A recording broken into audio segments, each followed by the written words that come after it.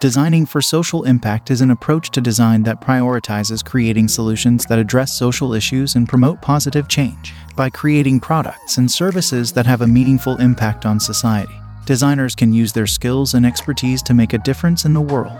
In this episode, we will explore the principles of designing for social impact and how designers can create meaningful change through design. The first principle of designing for social impact is to identify the social issue that the design will address. This involves researching the problem and understanding the root causes and impacts on society. By gaining a deeper understanding of the issue, designers can create more effective and targeted solutions. Once the social issue is identified, designers can begin to design solutions that address the problem.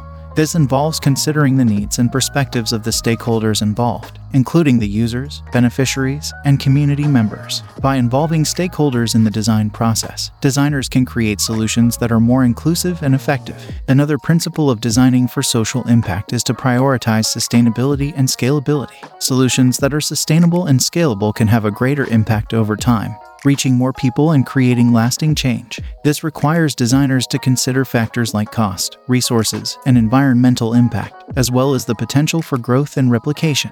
Measurement and evaluation are also essential components of designing for social impact. By establishing clear metrics for success and evaluating the impact of the solution over time, designers can ensure that the solution is making a meaningful difference. This includes gathering feedback from users, monitoring key indicators, and adjusting the solution as needed. Finally, designing for social impact requires a commitment to collaboration and partnerships. Social issues are complex and multifaceted, and addressing them requires the expertise and input of multiple stakeholders, including nonprofits, government agencies, and community organizations. By building strong partnerships and collaborations, designers can leverage their skills and resources to create solutions that have a greater impact. In conclusion, designing for social impact is an approach to design that prioritizes creating solutions that address social issues and promote positive change. By identifying the social issue, involving stakeholders, prioritizing sustainability and scalability, measuring and evaluating impact, and building strong partnerships, designers can create meaningful change through design.